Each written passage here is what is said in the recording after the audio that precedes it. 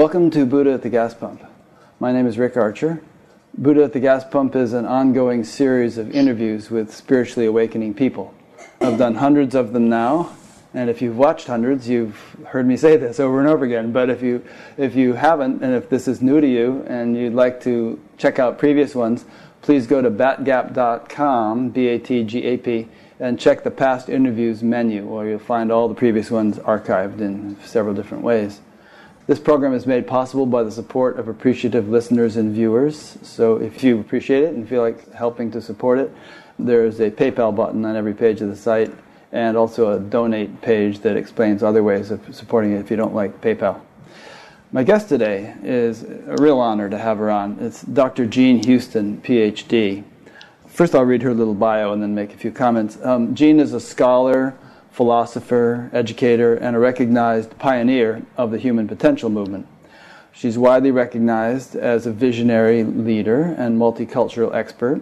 She's the author of over 30 books exploring human possibilities and positive action in the world, which is interesting because she says she hates to write, so maybe she's masochistic, I don't know.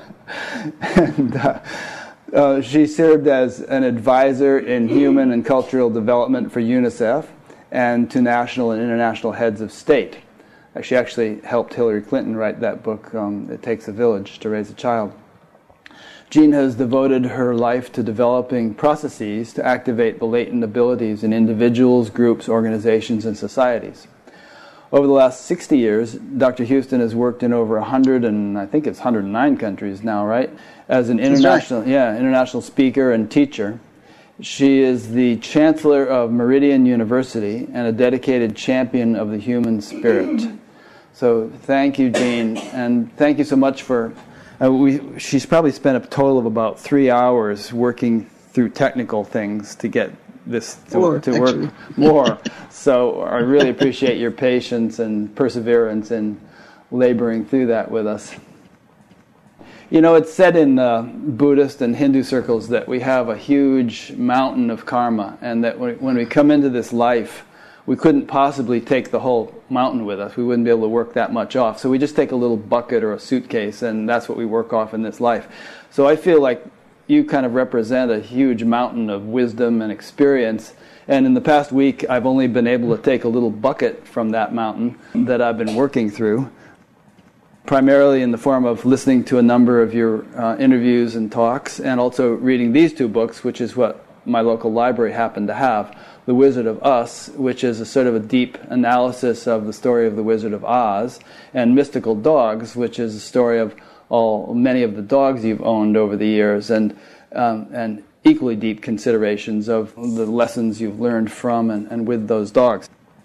But if my suitcase or bucket doesn't happen to match yours, and if there are things that I don't know about you or don't think to ask or anything else that come to mind during this interview, please feel free to just lead us off in any direction that you're inspired to do.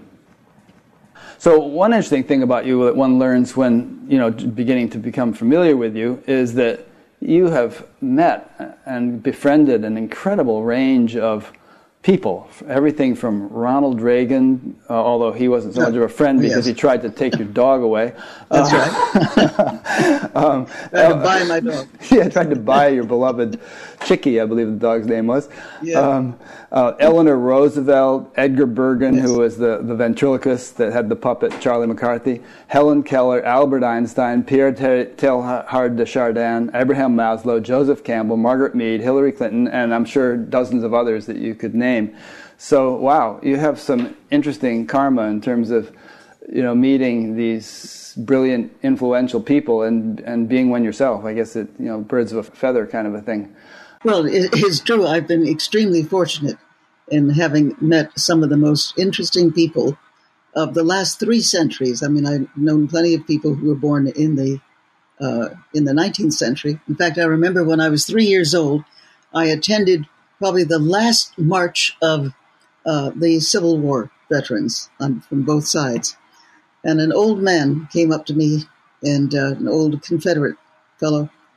He was very tall, or I was very short, and he leaned down and he took my hand. He said, "Little lady, you're shaking the hand that shook the hand of my pappy, and my pappy shook the hand of Jefferson. Yeah, Thomas Jefferson. So some people have a kind of fractal return for certain kinds of events and patterns, and mine has always been that I seem to have been. I'm like the female Forrest Gump. I seem to have been in the right place in the right time to meet these people. I mean, I met Teilhard de Chardin by literally running into him and knocking him down, and he picked me up. He said, "Are you planning to run like that for the rest of your life?" I said, "Well, it looks that way." He said, "Well, bon voyage." I said, "Bon voyage." And thereafter, for the next, almost 3 years, off and on, we met and walked in Central Park together, which got me started in my interest in the whole evolutionary agenda, which is both part in our human givenness, with all its problems and glory, as well as perhaps it is the fact that we don't just live in the universe, but the universe lives in us.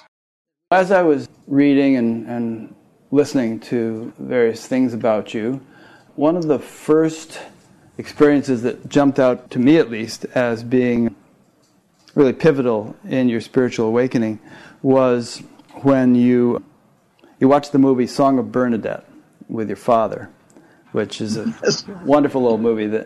And you know where I'm going with this, so why don't you take the story from there? All right. Well, my father was an agnostic Baptist from Texas, married to my mother, who was a Sicilian Catholic. My mother was born in Sicily. Her name was Maria Annunziata Serafina Graziella Fiorina Perpetua Tadaro, married to Jack Houston of Texas. And he had to become Catholic to marry my mother. But he and the priest traded jokes instead of theology. And the priest finally said, "Jack, you're just a natural-born pagan. Here, I'll give you a learner's permit so we can get married." Okay, but any kid comes along, you got to raise them Catholic. All right. So when I was 5 years old, my father was kicked off of the Bob Hope show for an excess of high spirits. This happened quite frequently. His energy was hilarity and whatnot. That's right. So anyway, so he remembered his promise, and we found ourselves living with my mother's parents in Brooklyn, New York, or Brucalina, as my grandmother, and sent to Catholic school. Well, everything was fine, except my father would gag up my catechism and give me the most interesting questions to ask the poor little nun every morning, like, "Sister Teresa, I counted my ribs, and I counted Joey Bongiabella's ribs, and I want to know if God made Eve out of Adam's rib, how come?" And I would have all the children lift their undershirts to prove that the girls and boys, we all had the same number of ribs. "Sister Teresa, when Jesus rose, was that because God filled him full of helium?" Sister Teresa, and then the big question, the big one that haunts the mind of every little Catholic child. Did Jesus ever have to go to the bathroom? That did it. Sister Teresa blew up. And, every time I asked a question, which I did every day, she added 1,000,000 years or so. At the end of the first grade, I had 300 million years in purgatory to my credit on this big sheet, Gene Houston's Years in Purgatory. And I went home crying because I believed this stupid stuff. And my father roared with laughter. He said, "Come on, kiddo, I'll show you what they did to a real saint." Threw me on his shoulders and ran past the Sicilian neighbors going, "Purgatory, purgatory, purgatory, here comes the purgatory special." And the Italian Sicilian neighbors would say, "Hey, there goes a crazy Jack. Hey, crazy Jack, watch out, you go kill a bambino." Hey. And so we went to see the Song of Bernadette, which was so beautiful, Everything was fine, and the old lady sitting next to me with her chest full of holy medals would say, "Che bella questa sante!" And what a beautiful saint, And then came the great moment where the Virgin of Mary appears in the grotto to Bernadette. All of us are in this rapture of religious devotion. It's really quite a beautiful scene. When suddenly this horrible mule-like whinnying laugh begins to fill the entire theater, and it is coming from my father, who's in complete hysterics. Ha, ha, ha. "Daddy," I said, "stop that. This is the holy part." "I know, but you know who is that up there playing the Virgin Mary?" "No, Daddy, who?" "Linda. I met her last year at a party in Beverly Hills. Linda Darnell. Hot dog, I told her she'd go far. Ha, ha, ha." Well, the Sicilians all making very nasty gestures at him at this point. I said, Daddy, get out of here, go to the bathroom, which he does. And he comes back and still the same hilarity. Well, going home, I am full of purpose. I know I have to see the Virgin Mary. And I run home and I run up to where we had a guest room and a closet that was empty because my puppy, Chicky, had just filled it with her own 9 puppies. And I got the puppies out of the way and I figured they looked just like a grotto, and I began to pray, Virgin Mary, please, please, please show up in the closet for me the way you did, for Bernadette. And I would count to 10, and I would give up candy. I'd give up candy for, 6 months, and I counted to higher and higher numbers. And always there were more puppies back in the closet because poor old Chicky kept bringing them back. And finally I said, Virgin Mary, I've given up everything. I don't know what else. Please show up. And I'm going to count to whatever it was, 168 or something, and please show up. And I closed my eyes and I could almost feel her coming. I knew she was flying over the Brooklyn Bridge looking for and finally I opened my eyes. No Virgin Mary. Chicky had gotten all 9 puppies back in the closet. And I gave up. And I got up and I had no thoughts whatsoever. And I went over to the window seat and looked down and saw my grandfather, Prospero Tadaro, putting the smudge pots under the fig tree. He knew of his feet only by rumor. He was so heavy, so he could barely bend down. Anyway, and suddenly the whole reality opened up. I didn't see or hear anything different, but all of reality was there. And I knew that I and the fig tree in the yard and my grandfather and my idea of the Virgin Mary and new wheat in Kansas and the little boy outside of Iowa, I think it was, as we went by in the train, who would wave his hand at me, and the autistic man who sold comic books outside of Bloomingdale's. All of reality was there. The fish in Sheepshead Bay and old ladies dying in Shore Road Hospital. And it was like what we now know as a vast hologram in which everything was united with everything else in this great fellowship of great oneness. And then I could hear my father enter downstairs laughing, and immediately all of reality began to laugh. And years later, when I could read Dante in the original, the great lines, "Dal riso dell'universo," the joy that spins the universe, and that is what it was. And so powerful, Rick, so powerful was that experience that it really sustained me for the rest of my life. I never had an experience like that again, but I saw the unity of all being. And then, of course, in recent years where I spent a lot of time studying quantum physics, which also addresses that factor, and that we are, if you will, part of that unified field, God's stuff, if you will, that is immersed in this biodegradable space-time suit that we wear, but that we have access to that kind of totality, as I did when I was 5-6 years old. Even though you never had another peak experience like that, perhaps, Not like that. I get the impression, though, that it altered you in a way that was abiding, that it wasn't, you never went back to the way you had been. I mean, the way I had been a child, and suddenly it was as if infinity became quite not non-local, but local for me. And I was always in that state of, what should we say, radical empathy and radical immanence at the same time. Always meaning you continued to be that way. I think so. And even during the nasty parts or the downers of my life, it was always there as an undergirding beingness and sureness. That's what most people say about spiritual awakenings, is that when they happen, they can be quite flashy or dramatic or interesting or whatever, but after a while one returns to normalcy, and yet something has been incorporated or integrated, and so you actually might be living the same state, and yet it doesn't seem unusual. You just take it for granted because it's become part and parcel of your ordinary functioning. Well, it allowed me to continue to see this in other people. And I mean, if I have any gift at all, that is it, to see the God in hiding, to see the person as part of the great unity. And even though they're behaving terribly, to continue to see them, and then create processes, ideas, interactions that would be able to evoke this essence, this primordial essence that we all contain, and to see it in its the own unique, remarkable, strange refraction that is there in reflection in each human being. Yeah, there's a line in the Gita about the sage being able to see the self in all beings and all beings in the self. Yes. Oh, nice. Going from the sublime to the mundane again, we can keep swinging back and forth. So your father was a writer for the Bob Hope Show. Yes, and Burns and Allen and Fibber McGee and Molly and all of it. And Abbott and Costello, I think. Didn't you say he wrote Who's on First? All right, this is what he did. He was with Abbott and Costello when they were in vaudeville. And that bit actually began as a vaudeville piece. And then my father was also working on the movie in which it occurred, which was a 1941, a baseball movie. And my father claimed to have written the joke, which I think he did. But when you look at the joke itself, it's Talmudic. It's a Jewish joke. It really is.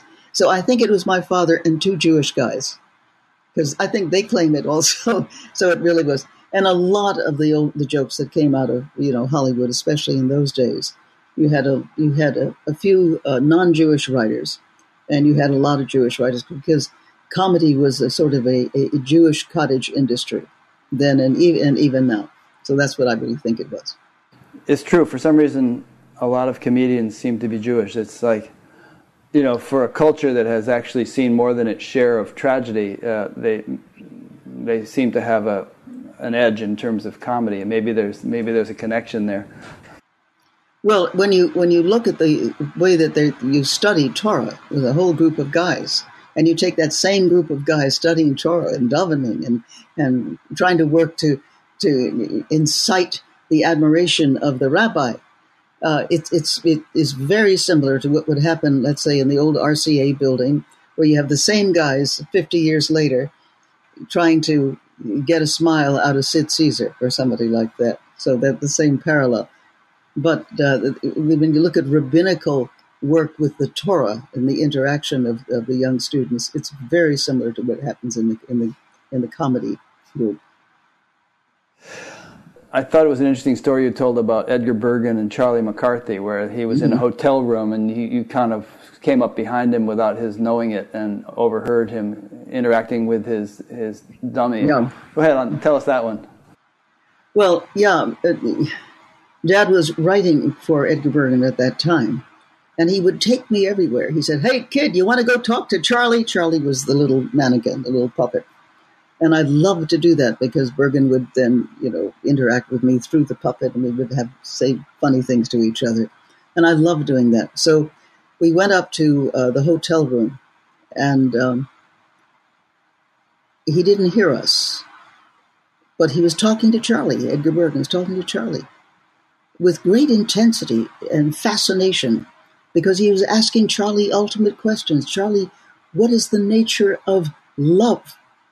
What is faith? What does it mean to be a full human being? What is the difference between mind and reality? Why do I feel separate? And this little dummy with this little clacking wooden jaw, Jones would say, "Well, Bargain," and the wisdom of millennia would pour out of his little clacking jaw. And we could actually see, we were sitting, he was sort of catty-cornered to us, and what we could see was Bergen's mouth more, and yet his being a ventriloquist and wasn't moving his mouth, yeah. And his eyes filled with astonishment. And my father, the agnostic Baptist, couldn't stand it. And he coughed, and Bergen turned around and said, "Oh, Jack, you caught us." And yeah, Ed, what in the world are you doing? When I'm talking to Charlie, he's the wisest person I know. Yeah, but that's you. That's your mind coming out of that cockamamie dummy's mouth. I know, but when I ask him these questions and he answers, I haven't got the faintest idea of what he's going to say. And what he says astounds me with his brilliance. It's so much more than I know. Whoa. And I could feel my future walking across my mind at that point. So much more that what we are, we contain so much more than what we know. And then when you study the nature of the depths of the human psyche, as well as what we now know about the way that we are intertwined with the unity of, that means the all-knowingness of the universe, that we have so many levels and layers that are so much more than we know from our historical existence. That, in a sense, put me on the path. Yeah, I'll bet you've had that experience thousands of times when you've been up speaking in front of groups where something will come out of your mouth and you'll think, where did that come from? Where did that come from? Yeah. You know, yeah. Actually, I think it was in, I don't remember which of these two books it was in, but I was just reading last night where you were talking about an exercise in which one could sort of go into the mythical level, perhaps it was, where resides all the sort of wisdom of the ages, and which great inventors and composers and so on have managed to tap into, and have actually attributed many of their works to, that one can actually culture the ability to do this. I mean, so many say, whence does it come from? It is so much more than I've ever studied or known. In the classical mystical experience, there is a stage which is called voices and visions, where the mystic or the enlightened person or the person who's in a state of radical creativity just seems to know, begins to experience, and sometimes even discovers things that are much too early in history to do. Hildegard of Bingen is a superb example, that she's born in 1098, dies around, 1183 or something like that. But music that she composed, and some of it was several hundred years ahead of where it should be, especially in the polyphony of the music, and ideas that she had for the nature of plants, the nature of psychological states. It's really extraordinary. When you look at Leonardo da Vinci, who pursues states of mind and expression and invention that are hundreds of years ahead of his time. Well, yeah, but we see this all the time. It's just that those are famous examples. And part of my work has been to work with people, inventors or creative people, and to bring them to a state of awareness in which the thing that they're looking for is already there. It is as if, they say on earth as it is in heaven. But let us expand our metaphor of heaven and say that that's actually the nature of reality itself. I mean, obviously there are, we're now discovering, for example, just in our galaxy alone, how many multiple millions and billions of planets, of which at least 10%, or the stars, of which 10% or more would have perhaps habitable planets. We're and that we are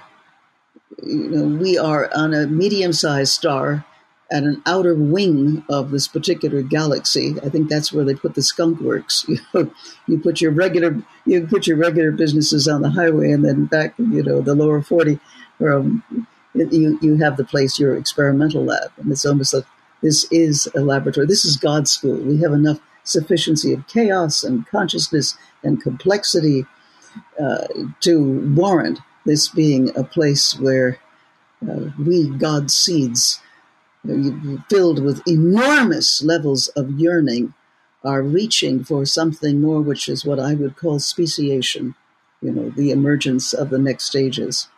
But it always seems to occur, if you look at history, it's always in times of levels of trauma and chaos that sets the fire that is hot enough within us that we begin to go beyond our local history and our local selves and begin to move into something else. That's why so many people feel a call and they don't know what, but we're in calling times. That's why the hero's journey, which Joe Campbell and I did, we did any number of seminars together, etc. But this is something that we were always looking at. We did have one big fight because the call is the first part of the hero's journey. And he didn't seem to give much credence to a heroine's journey, good old 1920s Irishman that he was, even Catholic. And I would talk about the heroine's journey. He says, well, you do it then. I've done enough on the hero's journey. And I think what we're seeing around the world now is a quickening of the understanding of the heroine's journey. So that's why I wrote that book on The Wizard of Us, because it's a classical heroine's journey, and it differs from the hero's journey, because what does she do that the hero often does not do? She stops along the way and she helps people or beings. She takes the scarecrow down from his pole and says, join us, and helps him discover that, boy, not only does he have a brain, he's got a very great intelligence.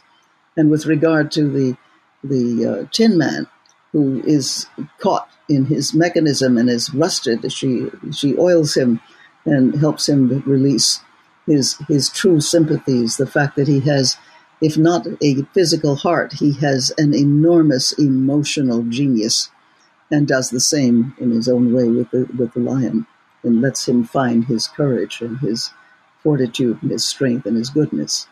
So that's very different. That is the heroine's journey, as opposed to just the young adolescent male, trying to find himself, fight himself past his obstructions and his high hormone problems.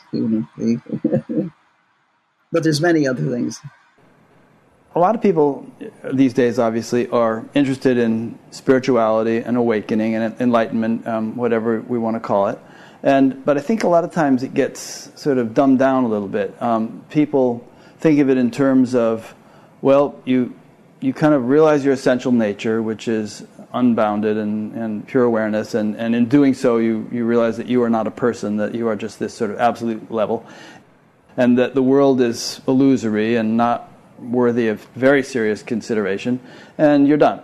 And I think you have a much more nuanced and rich perspective on the whole thing, that this pure absolute, or whatever we want to call it, our true nature, is not just some plain vanilla field, but is a vast repository of all the intelligence, energy, and creativity that we see expressing itself in the universe, with all its diversity and amazing qualities, and that one can sort of be a co-participant or co-creator in that creative process by tapping into that. Is that a fair assessment of the way you would see things? Yes, and to start at the basic level of that, we are not encapsulated bags of skin dragging around a dreary little ego. We are organism environment. We are symbiotic with the whole. And it's not just great spiritual wizards, who have said that, and you find it in the most ancient of literatures, but you certainly find it also in the new physics that seems to give a new level of metaphor and credence to that. I mean, to give you an example, I have never met a stupid child. I've met incredibly system and reductionist, mind and spirit reductionist forms of education, because a child is already a beingness of wonders, and how to keep the wonder factor going. That's why one of the things that I've done when I was working with UNICEF and even with UNDP, forms of development. It's the big developmental part of it, the UNDP.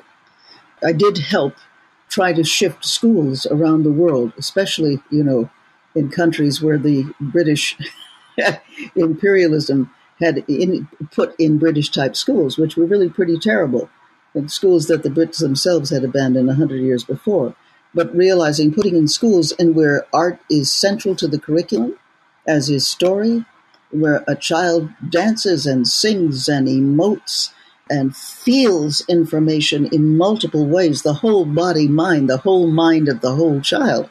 And therein we find that children do not fail if they're acting information, if they're sculpting it, if they are singing it and dancing it.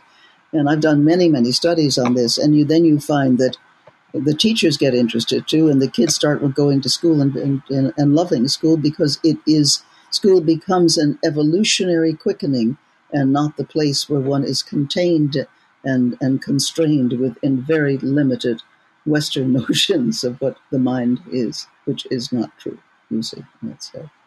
So I think you wrote a book called The Possible Human or something like that, right? Yeah, it was something like that. It was called The Possible Human. Early book.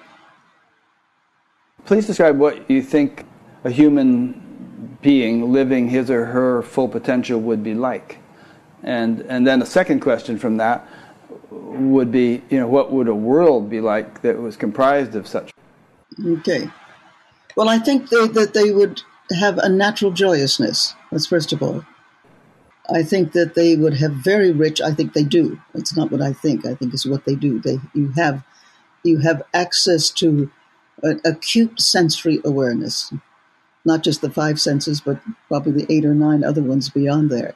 But you would also have them within yourself, what are called the interior proprioceptors, so that you would experience inner music, inner touch, inner feeling, and thus you could drop in an idea, any idea, and the idea would then take on a kind of virtual reality, fullness. I mean, when I have studied 55 of some of the most creative people in North America, and of course, so among my research subject was Bucky Fuller, whose last design I live in the house that he designed. Bucky Fuller, Margaret Mead, who worked with me we worked together for the last 6 years of her life. She essentially lived with us part of the time. Joseph Campbell, I mean, and many people whose names you do not know, but who had pushed the membrane of the possible in terms of their own lives. They were, in all cases, they were fascinated by their own minds. And they were spelunkers in the caves of their own creativity. And they just used much more of themselves. So they were imaginative. Imagination is very important because imagination takes us into the realm of the imaginal, the coded potencies of knowledge, of understanding that is there beneath the surface crust of consciousness. And therein, they use their minds and bodies in very different ways, which I teach people how to do, so that you do tap into the not just the ground of your being, but into the depths of beingness itself, which lies beyond your everyday local use. We expand use, and it just occurred to me, when I asked Margaret Mead, what would you like on your tombstone? She said something fascinating. She said, she lived long enough to be of some use, And I thought, boy, that's what I want on my tomb, to be of use. But it was also that she used, in the best possible way, so much more of herself. And it didn't just put it on the shelf like most of us do. And she remained in many ways childlike. And I found this true with Joe Campbell, maybe not child, but certainly adolescent in some ways. And his joyousness and his just bliss. We would walk together in nature.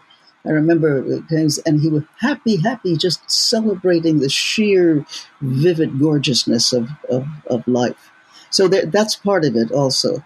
So I would say that they have, their inner life is as rich as their outer life, in fact, even richer. And thus they have access to levels and depths of consciousness that allow them to commune not just with, let's say, the infinite inside, but to commune with the great archetypal and symbolic structures that themselves are part of this codedness that we have access to, which we're referring to as the imaginal realm. Not imaginary, but the imaginal realm. And that imaginal realm, and it's very close to what Plato called the eidos, the divine ideas that we all contain.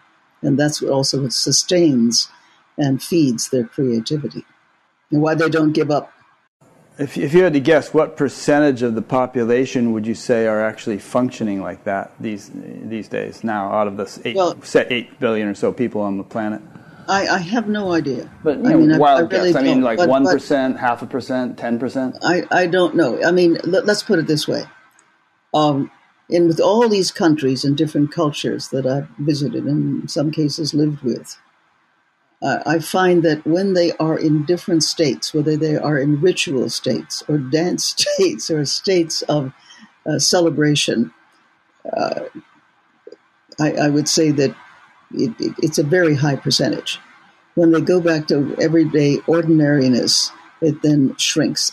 So it's not what is the percentage, it's just what is rising and falling. Everybody who's watching this or listening to this knows that they have been in these states where suddenly They are the knower, the knowledge, and the knowing. They are the dancer, the dancing, and the danced. They are the joke, the laughter, and the laughing itself. It just so all comes together, and we all have access to that. So I would say sometimes it's 50% of the human race. Sometimes I can't put that. It depends on where you are or where you agree to be, and the great practice of joy. Joy seems to be key here to that opening. I think Gallup has done polls which indicate that quite a significant percentage of the population has had glimpses of the kind of thing you're talking about. Yes. And so the question is how to make it more than a glimpse.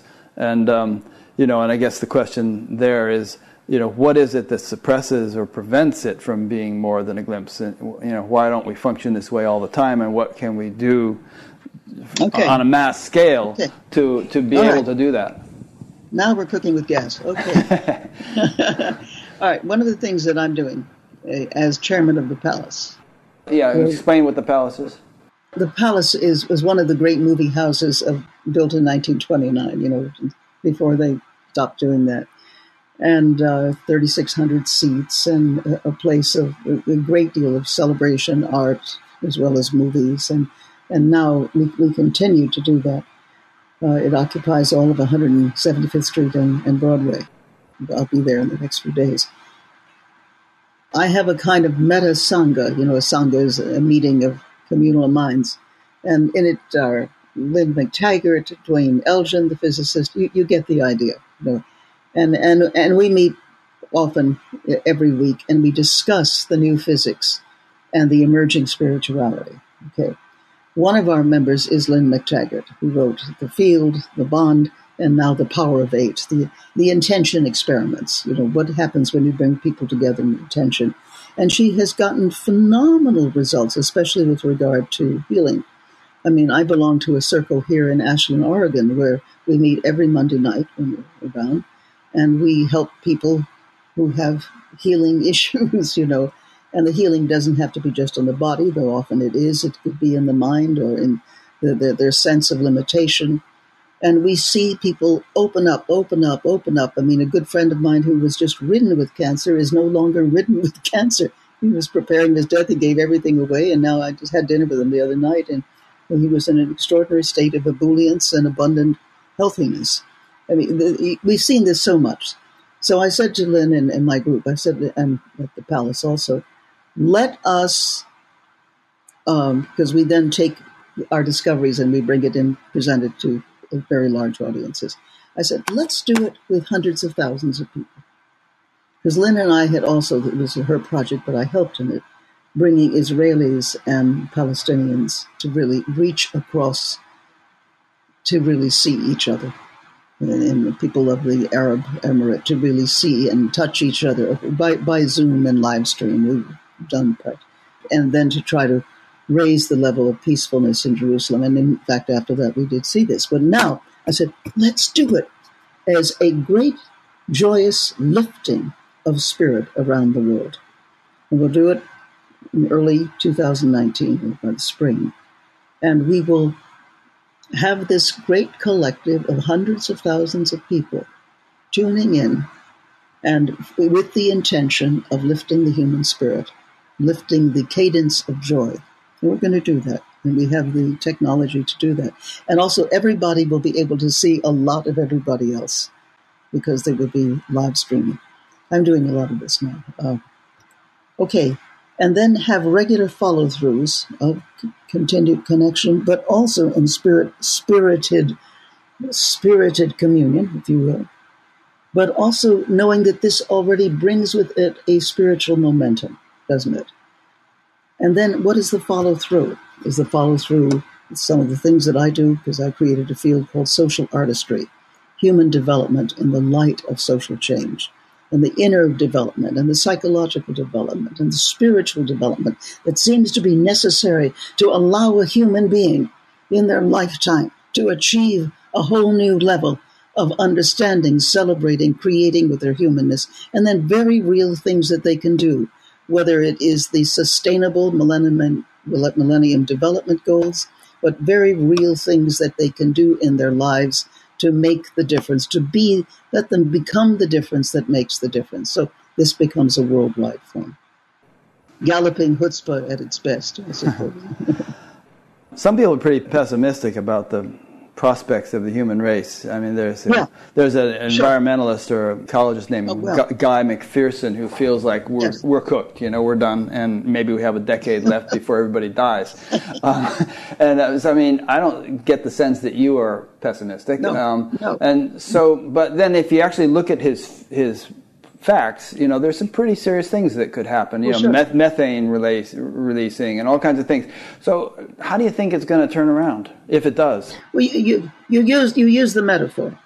You said we're cooked, and at one level, that's if you look at just the logic of it, you would have to say, as we're going now, by the end of the century, there'll be 150 million humans left. We will look awful, and we'll be tripping over abandoned electronic appliances. I mean, yes.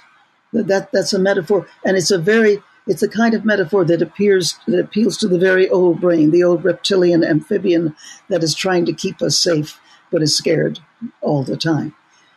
I think we could, yes, at one level that would be true, but then I say, but what else can we cook up? So I'm trying to find ways of cooking up the human potential, the human capacity, the fact is, I don't think that a 13.8 billion year experiment that possibly began with a big bang at least in our world, is ready to just sort of finish with us, the human experiment being over. I don't think that that's true, and I don't think it necessarily has to do with running off to other planets, although part of it may be so. No, I think that we have barely begun to tap into our higher usefulness and our higher use. I just refuse to believe that. And that's why I'm looking for what is the momentum that would activate the human spirit to begin to act not in these crazy giving up ways. This is part of the devolution that we're seeing is part of our loss of faith in ourselves and the loss of our belief. But because we have no lure of becoming, the old stories are over or they've dropped out. Now we either have to have the regeneration of the story or the whole new story as not only your own unique story, but a collective story coming back into time. And that's what I'm looking for. And there are factors, and there are all kinds of factors that are rising up that speak to that. One of the most important, I believe. Now remember, since 1958, I've been traveling quite constantly over the planet, seeing so many societies, seeing their myths, their stories, their creation myth. We're in the midst of a new creation. A new creation always is preceded by a dissolution. We're in the time of big-time dissolution, aren't we? But we're also in the time of recreation. What do we see that's unique? The rise of women all over the world to full partnership with men in the whole domain of not just the human agenda, but the life agenda itself, you see. With women, the emphasis is on process rather than on product, on making things cohere and develop and grow. That's one thing.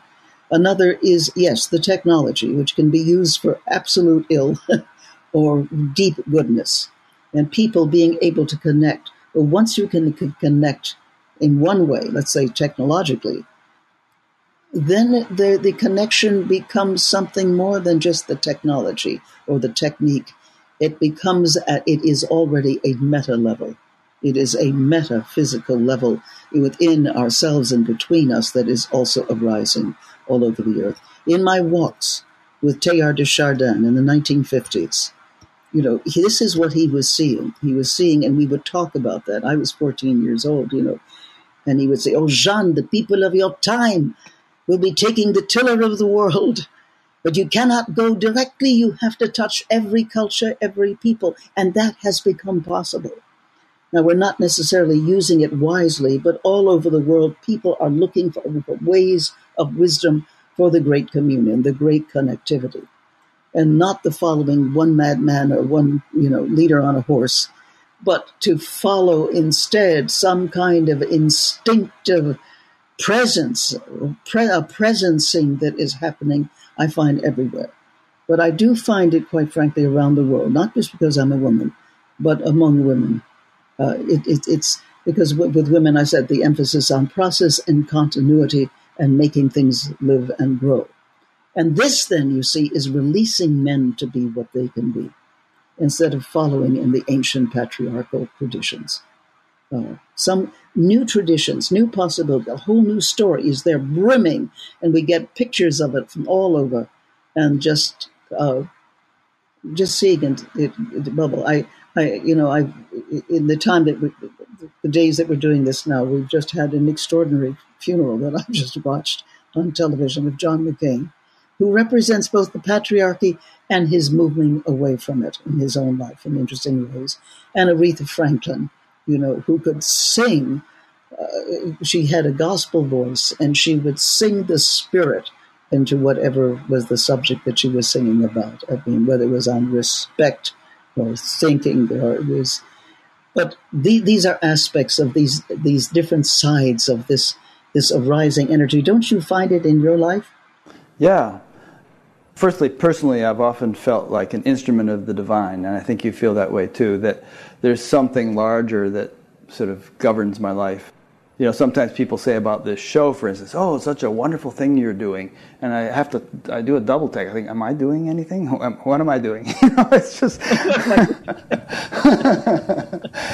and if we kind of extrapolate out to the world at large, I don't think that anything ever gets accomplished merely by human effort, because I think that, as we were saying earlier, humans derive their inspiration and intelligence and ability from something much deeper, which we all share, and that something deeper seems to be kind of rising up now, or becoming enlivened, And it's like if the ground of a forest becomes much more fertile somehow, then all the plants just begin to thrive. And maybe weeds or noxious things that thrive better in infertile soil begin to die. So I kind of feel that there's a big shift, as you were saying just now, and a lot of things are dying. Structures and systems and ways of thinking that are no longer really sustainable, and that a lot of other things are emerging and beginning to flourish, and that it's exciting to watch it happen. And it's not necessarily obvious to most people that it is happening, and some people may be feeling like, oh, hell's breaking loose and we're all going to perish. But if you can see the signs, I think that something good is happening. Well, this is what I see all over the earth, and you do see the breakdowns. I mean, Mrs. Roosevelt, who I did know in my mid-teens, because I was president of my high school in New York City, Julia Richmond, and she was gathering those of us who were heads of our general organizations, to get us interested in the United Nations and international affairs. And she used words like wands. She would evoke in us in our well-earned adolescent skepticism. She would invoke in us the power of the beauty of possibility and being part of the transformations of our time. And one day she turned to me and she said, I'll vaguely imitate her, she said, "My dear, I rather suspect you're going to have the most interesting career. But remember, my dear, as a professional woman, you can expect to be trashed." She didn't use the word trash, but it was something like that. I just don't remember what it was. And then she said, "But remember too, my dear, a woman is just like a tea bag. You put her in hot water and she just gets stronger." And I have found that to be true. And this is something else that I find, again, all over the world, the rising energy of women of courage who are getting stronger. They do not make the front page of the newspaper.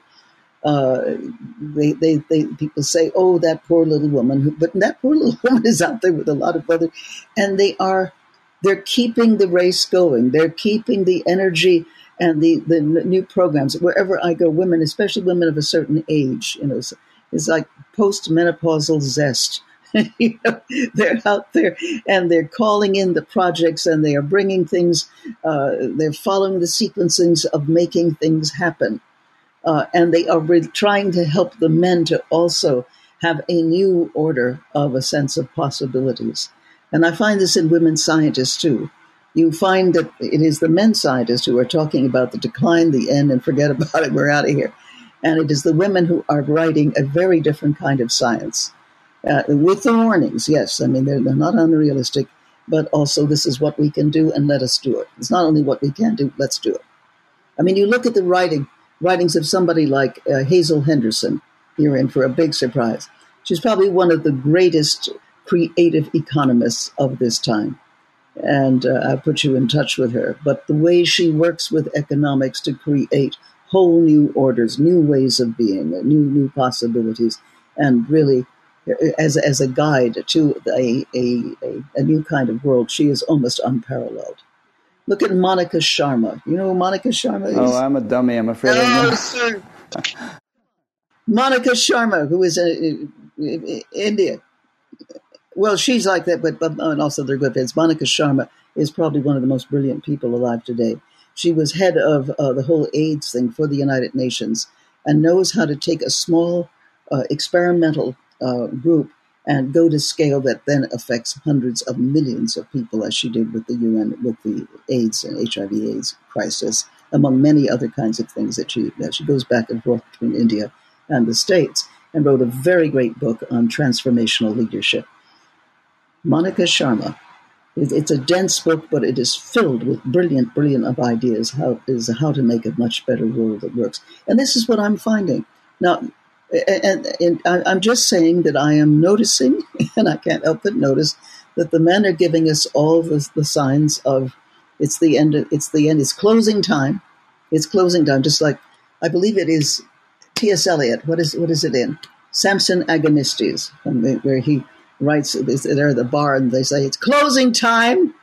But the whole point of closing time, it is closing time of the old story, but it's also opening time for a whole new story. And a lot of creative people, women and some very good men, are really coming together and opening this new story. And so in our own ways, we are very fortunate to be living in ending times, closing times, and opening times. It's like being at the end, caught in the abyss, caught in the great parenthesis, the end of one era, not quite the beginning of a new one, but leaping across and our fingernails holding on, to the earth and the rocks of the next order. But we have to invent it. We need to create the lure of becoming. What does the possible society look like? And part of my job is to help create the possible human who then has the wherewithal to be able to tell the new story and to have the passion for the possible, the passion of the follow-through, and do what is absolutely needed to make this happen. In just about every talk and interview I've heard you give, you've said other times thought they were it. They were wrong. They're wrong. This is it. Yeah. And I mean, one might argue, okay, yeah, but the Civil War was no picnic, or World War I or World War II, and so on. Those might have seemed like it. I think I could answer this question, but I would rather hear you do it. What is it about our time now that is it? And what do you mean by it? And you've kind of just been saying it, but let's just poke at it a little bit more. All right. It's worldwide. Everybody's involved. Nobody is innocent of our time. That's number one. That's the big thing. It is global. It's this little planet, this beautiful blue and green silver planet floating in the womb of the cosmos, and that looks, I helped an astronaut remember what he saw when it was Ed Mitchell was out there. And one of the things he said is that you go out there and you look at the earth, and he had the music of Camelot coming on out there. And da da da da da da da da da da, the optimal society, Camelot. And there she is, this beautiful planet, and there was no division, and there were no wars seen, and it was this great, incredible, beautiful beingness.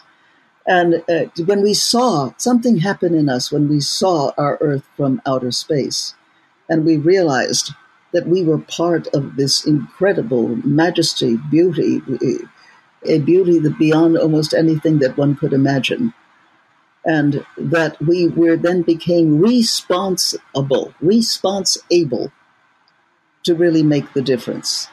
And so he went up there an astronaut, and he came back a psychonaut, devoted to inner space, and created the Institute of Noetic Sciences. Yeah, he was a good friend of mine, and I admired him enormously, and his courage and his stick-to-itness. But your question really is about being at the end of one time and the beginning of a new time. And everybody I know at some point in their life feels this call. It's like the hound of heaven going, woof, at their heels in the morning. For God's sake, stupid, wake up.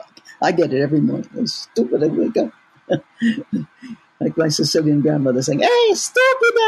I still hear that kind of thing going. Get up and do what you can do and what you have to do.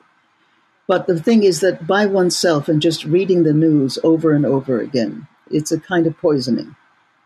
And it again affects that old reptilian amphibian brain that is trying to be super protective and feared.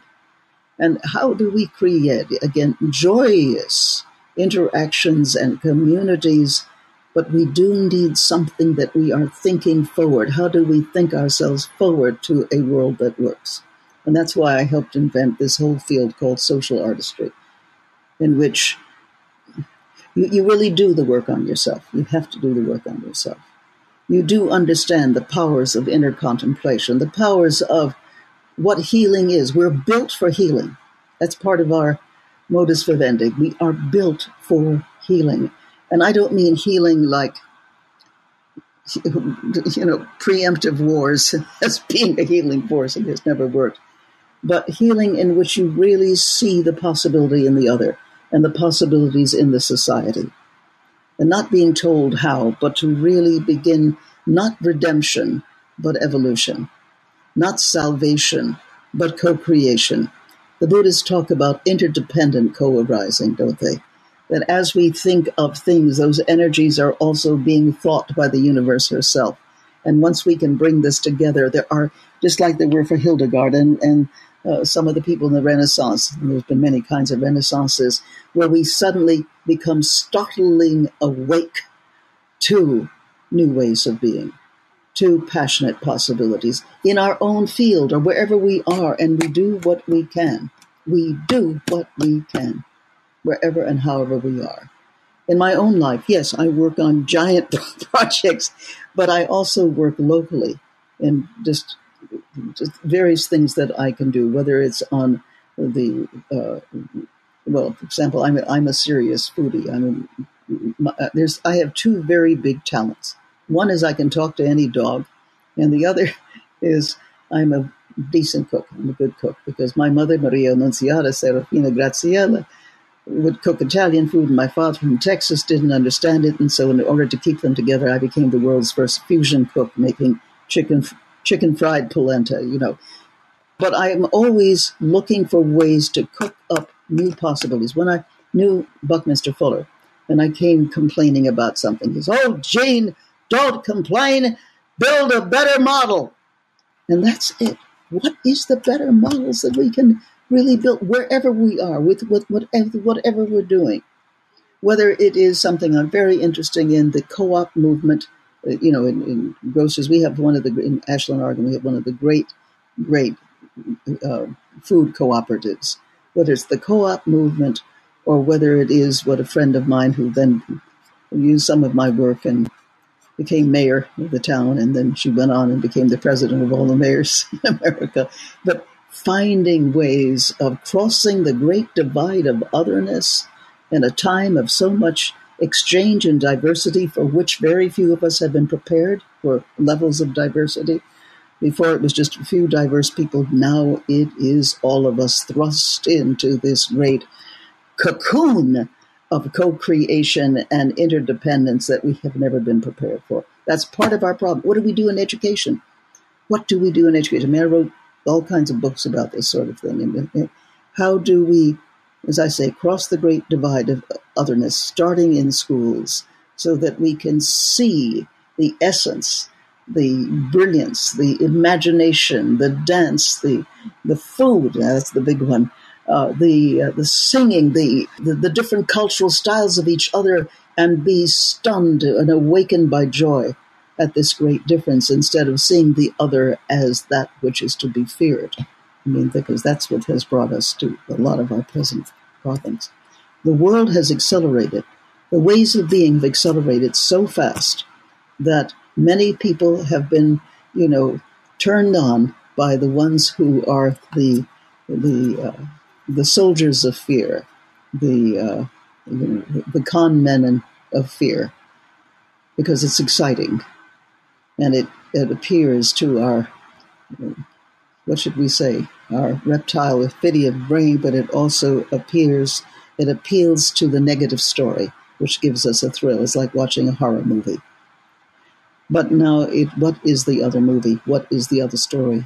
We are in a virtual reality in which we are co-creators with not just infinity, but with each other. But to do that, we have to tap into the ability to see the other as containing so much more, and thus reflecting this back and forth.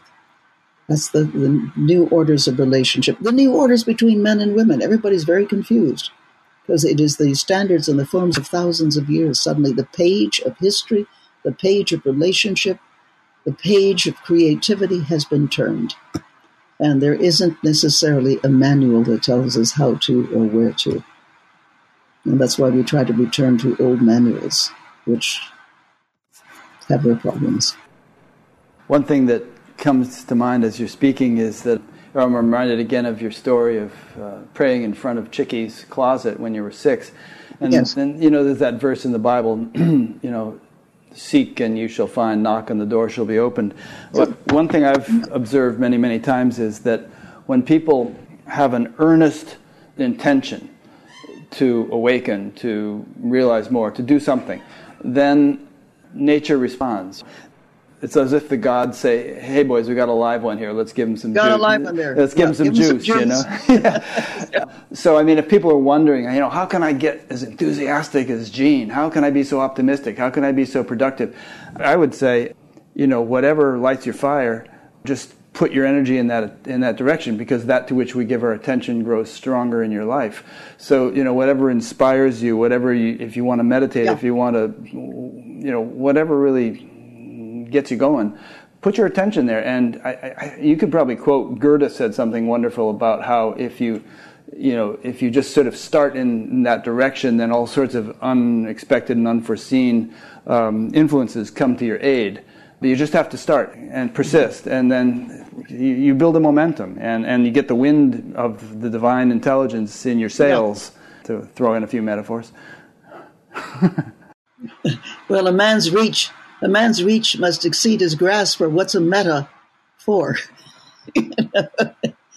No, I find the wind in the sails. We are interdependent. And as the Buddhists say, interdependent co-arising. And as you begin to create this energetic momentum to the doing of something, that then you are carried. Then the universe says, as a hot dog, we got a live one there.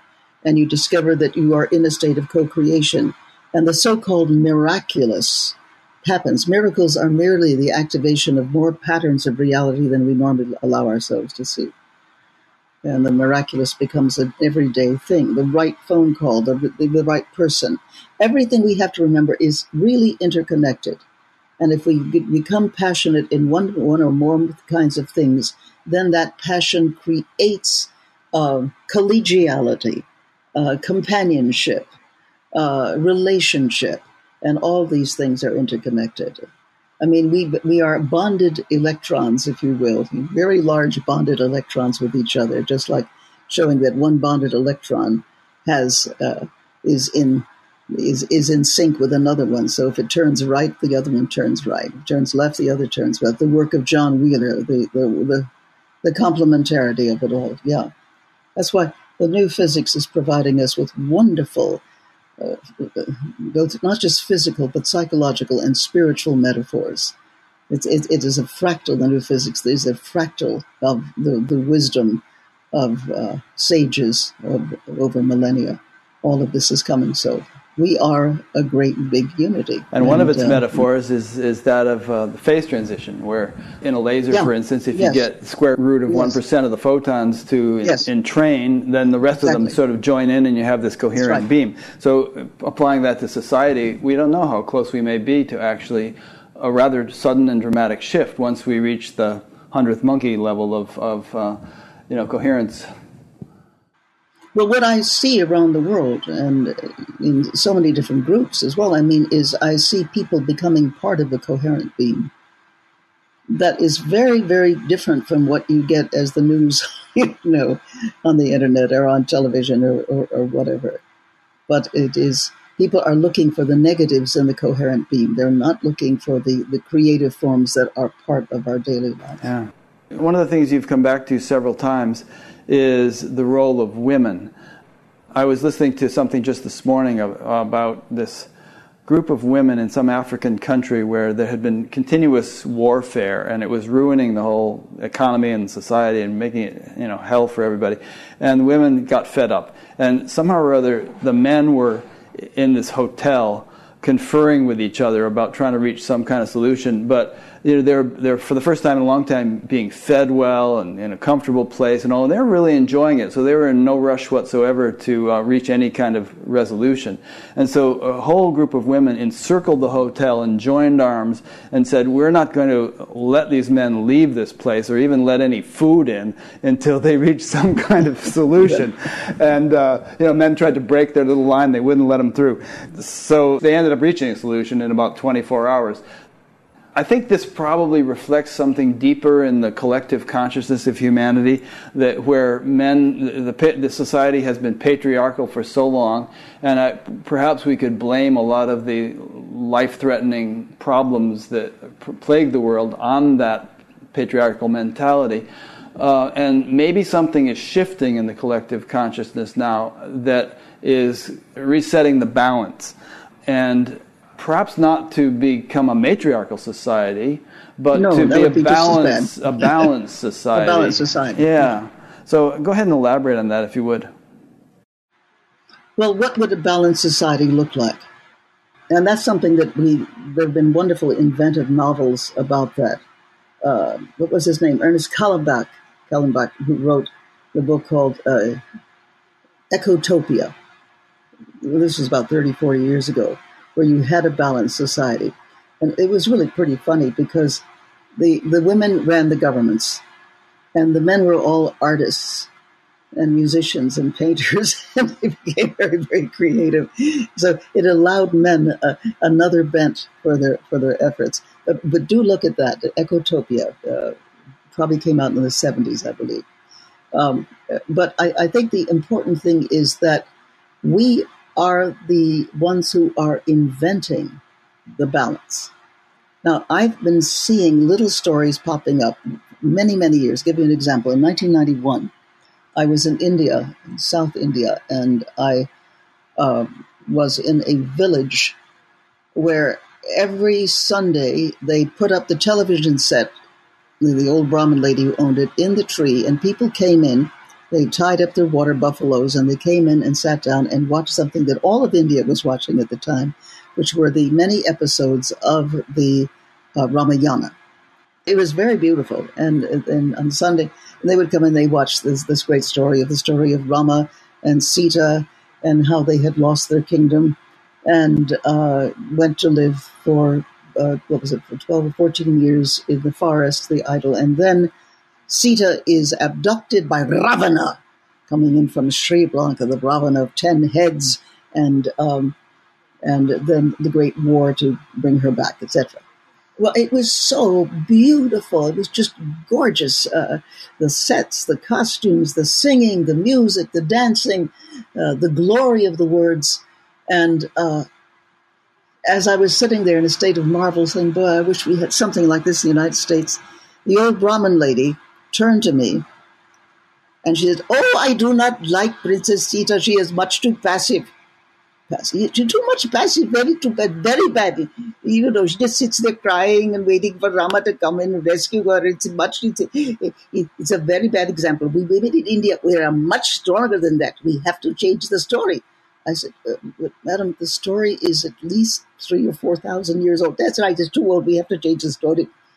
It's a very bad example. We are much stronger than that. And then she was having a conversation with all these people, mostly farmers, sitting on the ground watching this. And they were all laughing and they were putting in new ideas.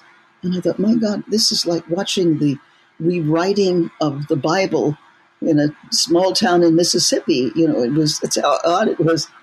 And I was just absolutely shocked. And she looked at me, she said, listen, don't be so shocked. This is the rise of women.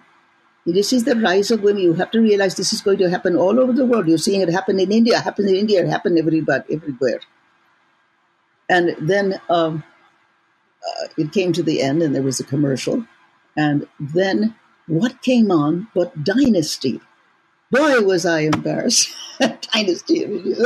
Oh, sister, don't be embarrassed. Don't you see? It is the same story. I said, how can you say it? It's the bad man, it's the good man, it's the bad lady, good lady, people, beautiful clothes flying through the air. Good versus evil, yes, indeed. It is the same story. So here, downloaded by the satellite, is Dynasty, following upon this extraordinary ancient story. And it was really also about the need for the rise of women to stop the pattern of the warfare. And in what she was saying, it is the same story. It is the same story. So this is part of the myth. There is a new myth rising. We are mythic links. We are mythic beings. Get beneath the surface crust of consciousness of almost anybody, anywhere, as I've tried to do in many places. And you find that we are filled, almost instinctually, it comes in with mother's milk. We are filled with the great stories. It's part of a deeper part of the collective psyche of the human race. But we were also seeing what I was witnessing there in India in 1991 was the changing of the story. I guess, the Me Too movement is probably indicative of this changing story that you mentioned. And there are a number of other very helpful signs or hopeful signs that are kind of arising. On the other hand, things are looking a little dark in the political climate. We've withdrawn from the Paris Accord, and we're undoing a lot of the sort of progressive, environmentally friendly types of legislation that the previous administration introduced. So it almost seems, like we're regressing and progressing at the same time. There's some kind of tug of war going on here, which is also a famous story in the Indian literature of the gods and demons having a tug of war with using a snake as a rope, and I think Mount Meru as the thing that the rope wraps around, right. And by doing that they produce nectar out of the cosmic ocean or something. So maybe that's what's happening with this polarity. I mean, that's the word you hear on the news all the time. And political commentators are saying how polarized we've all become, and we seem to be becoming more so. So where do you think that is going to end up? I think the question of the polarity, or the divine dialectic that is always between things, that then begins to generate in its polarity a third thing, which is the nature of the dialectic, isn't it? But there's polarities in everything. There's polarities in nature. There's polarities in biology. There's polarities in the way the sun, electricity. I mean, look at things. Polarity comes with reality itself. The point of the polarity is it causes us to go deeper and to generate the next thing, the third thing. And that's why I think that as the polarity becomes more intense, as it is doing now, that what is also trying to arise sometimes in fashionable, sometimes in foolish ways, sometimes even in ways that are so far out we cannot believe that it exists. I mean, for example, what is one of the things that is arising in our time all over the world? The belief in other cultures elsewhere. You mean another planet, other galaxies, planets and stuff? Galaxies, or whatever. Sure, Star Trek, Star Wars, all that. But when you look at the nature of what is the mythic form of our time, it's science fiction. It's a major mythic form. So that let's say in the late 19th century, Jules Verne is writing about the ships under the sea, the journey to the center of the earth, the going to the moon. Yes, and that happens. In the 30s and 40s, it's about societies in collapse, and Brave New World, 1984, And that happens. In the 1960s, Stranger in a Strange Land, and many, many remarkable stories of societies that are both breaking down but are also breaking through, which is something, the collapse of the regression of societies that then begins to create new societies. The stories of automatons, robots, here come the robots, here come the robots, and here they are. But also what is happening in the big mythic things of our time is societies that have broken down. The end of utopias, the opposite of utopias, the dystopias, a lot of science fiction, the end of the world and the beginning of new societies. That's huge. But also beyond that, the new things that you find nowadays is people, often women, by the way, who are out there and on the frontier creating new worlds. Also the going inside to find alternative worlds. It started as fairylands, but now it's more than fairylands. It's evolving. It's these strange evolving societies that you find. It's like the Wizard of Oz, which is why it's so popular now. That you go over the rainbow, you leave the world as it was into the world that is trying to emerge, and that's the fairy tale stuff.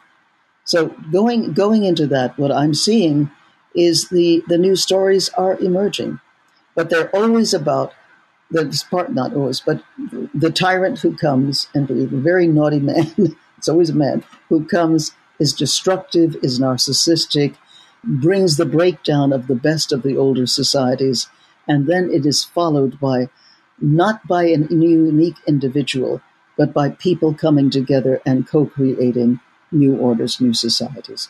That's what I'm seeing in terms of following this pattern, this mythic pattern. Having said that, do you have a sense of a timeline? Are we talking, election cycles, years, decades, centuries?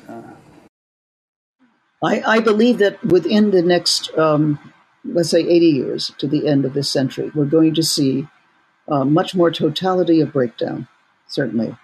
And then we're going to see what is already happening. It's just happening beneath the surface crust of ordinary political or social consciousness, the emergence of new ideas for society, new forms of being. I believe that absolutely from what I'm seeing, literally all of the world. Unless, in case 80 years sounds discouraging to people, because, most of us watching this won't be alive in 80 years. In fact, nobody will watching this unless they live a long time. You can have heaven on earth now. Regardless of what the rest of the world is going through, you can develop a state of experience that pretty much enables you to live in joy and bliss and wonder and creativity and so on. So don't let the state of the world discourage you. And, who was it that said it's a lot easier to, put on shoes than it is to pave the earth with leather. So, just put on your own spiritual shoes, so to speak. That's right. And, that's why you have the rise of the rise of so many, not so much spiritual movements as people seeking the spiritual paths to enter, to bring eternity into time, to bring a larger sensibility of what can be. A lot of my work is, as I said, social artistry, human development in the light of social change. I've trained many, many people, and they go into societies and these are people of all races. They go into societies that are in difficulty, and they work from inside out, and they bring very real change. I mean, this is happening. You don't get this on the front pages because it's hard and deep work. It's deep work. They're afraid of the deep work, but the deep work is going on everywhere. And that's the untold story. Because what Sita did in the things is that she, in the new story, is that she would arrange, she'd stop the war and arrange for a whole new order of society. And that's what as I say, the old lady was saying. Sita is stronger than we think. And that's part of it.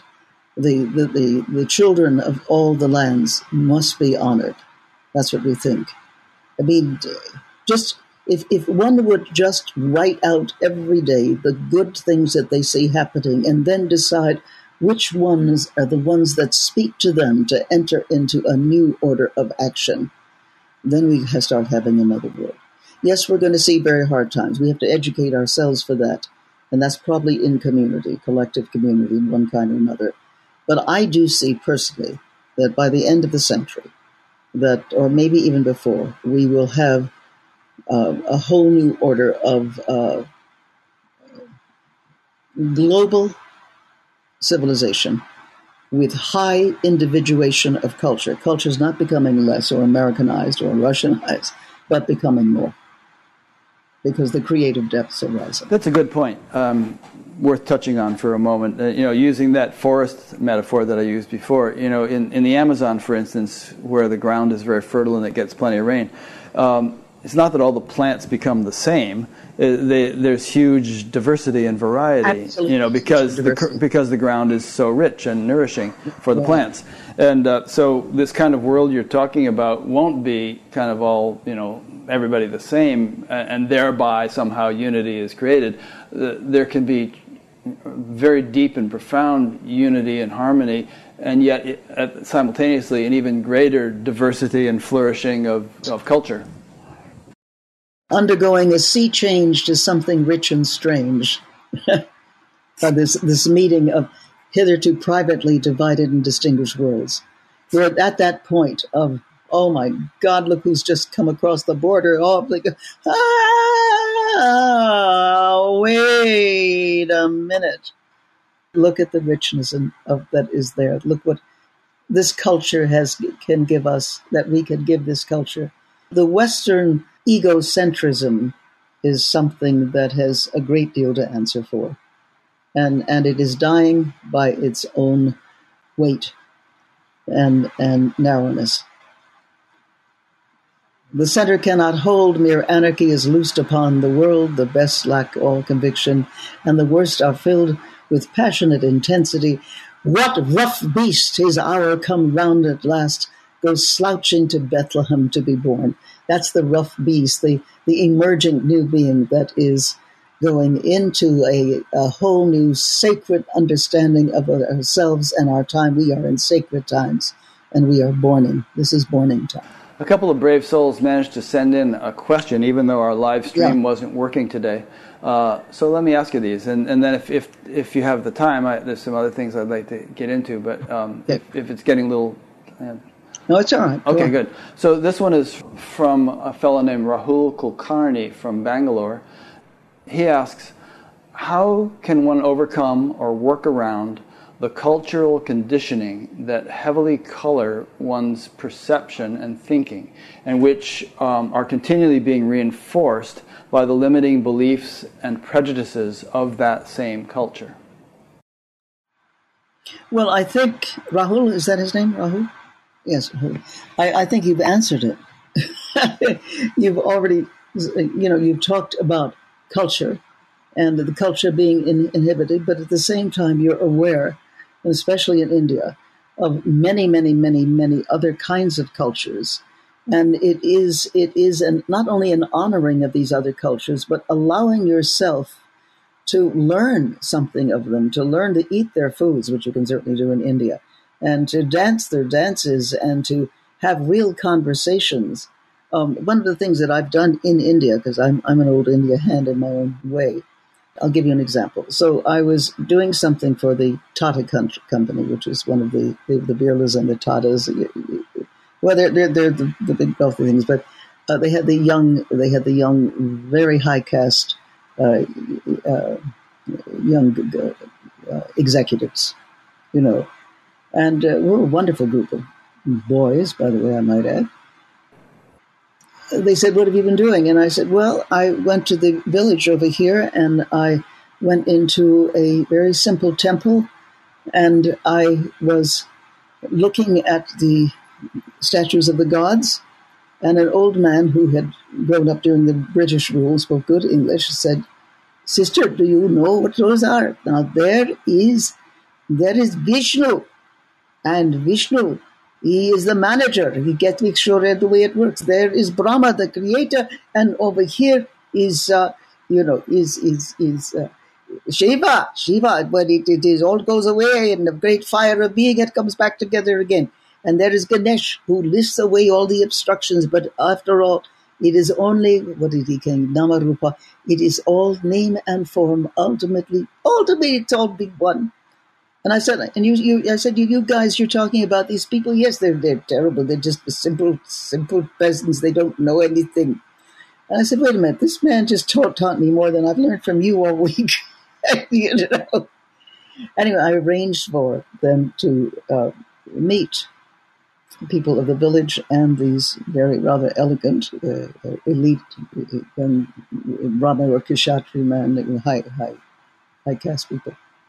And from the village, they also brought in a young boy, 8-year-old boy, who was a genius on the drum, the tama, and the genius in tama. And he typed out so many intricate rhythms. And then I had them talk to each other about the problems they faced. The one who could really, in the elitist group, who could not really, was having a terrible time with Sanskrit, and somebody from the village also talking about things that they were trying to understand in the planting season because the weather was changing. But anyway, back and forth until we got into the fact of a kind of collective humanity. And the result is that they created situations so that they were only good for cleaning toilets, but going into training for management. Yes. And at the same time, then the little boy giving them tabla lessons. I mean, I've done this kind of thing so often, that it's just sort of automatic with me. But when you cross the great divide of otherness, and you discover that the other, the so-called others, have talents that are part of your hidden talents that you don't even recognize. And suddenly you realize that you can play the tabla, or you realize that you have a sense of the orchestration of management. I mean, again, this is what I mean. But it means putting people into situations where this great appreciation exists. And you were saying things earlier, Rick, that essentially what you were saying is that what you appreciate is going to appreciate. So I try to bring in, I try to bring in situations where this kind of co-appreciation can take place. And there's a valuable nugget in what you just said, which is that I think in the Western society we have tended to regard traditional cultures as primitive and that they don't really have anything to offer us, and they have very simplistic understanding of the way the world works and all. And then some people obviously read books like Black Elk Speaks, or they go to Peru and take ayahuasca, and they're sort of looking into what the so-called primitive cultures may have to offer. But perhaps it's much, much more than we realize, and perhaps if there were a true flourishing of all cultures, ancient and modern, we'd find that the ancient cultures have as much to offer the so-called modern as the modern cultures do them. Yeah.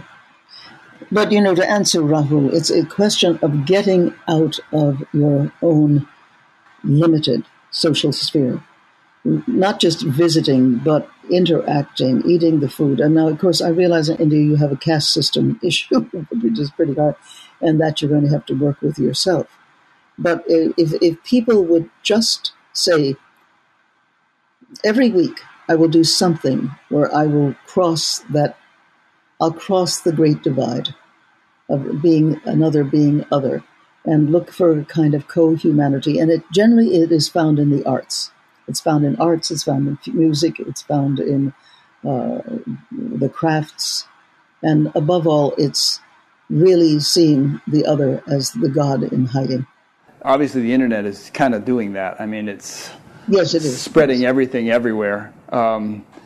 It's a many-to-many kind of arrangement now, as opposed to one-to-many. I wouldn't have been able to do what I'm doing right here years ago. I would have had to own a television station or a network or something too. That's right. Right. Nowadays, anybody can do it. Now you're your own network. Yeah. But anyway, this thing about God in hiding, I like that phrase. It'll shift our gears a little bit, and I have another question that came in. And that is that, I often like to think that God is hiding in plain sight, because if we look closely at anything, and particularly with the aid of science, which science has enabled us to do in terms of looking more microscopically and fundamentally and with greater understanding of the way things work, we see like unbelievable, awe-inspiring creativity and intelligence displayed. And when you see that, I wonder how any scientist or heart surgeon or anybody else could be an atheist, because they're staring at the marvel of intelligence right in the face, so to speak, on a daily basis. And that's more of a comment than a question. But do you kind of like see it that way too? And you know, I mean, don't you feel that the divine is just sort of shouting at us from every little bug on the sidewalk?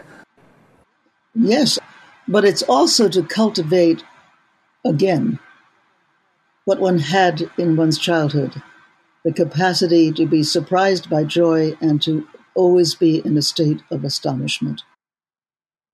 When I was 8 years old, I went to a very great school, PS6, where sometimes they would take groups of us to meet the great elders of the time.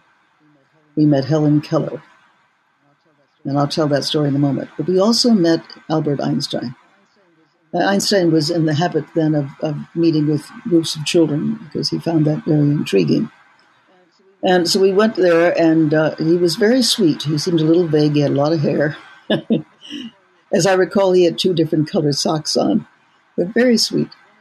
And one of our smart aleck kids, these are New York kids, and he said, Mr. Einstein, how can we get to be as smart as you? And he said, read fairy tales. We didn't like that answer at all. So another smart aleck kid said, well, Mr. Einstein, how can we then get to be smarter than you? He said, read more fairy tales. And which he then turns out he meant the imagination. And that his strongest quality was not a talent for math, which he really didn't have. But what he had is it was a huge imaginative capacity. That was his biggest thing. Thus he could ride the light beams, and he could experience the things in his whole body mind in such a way that then it could percolate through one of his channels, which was the scientific or the mathematical one. And that taught me so much in the power of imagination. Bring imagination, as I said, you get then back into the imaginal, the great codes of existence, which are happy to rise and meet your imagination so that you co-create with the universe. So that was one of it. And then we also met Helen Keller. And that was so wonderful because our teacher, Miss Riley, read to us from Helen Keller's memoir, where she talked about how for the first, first 6 years of her existence, she had no concepts.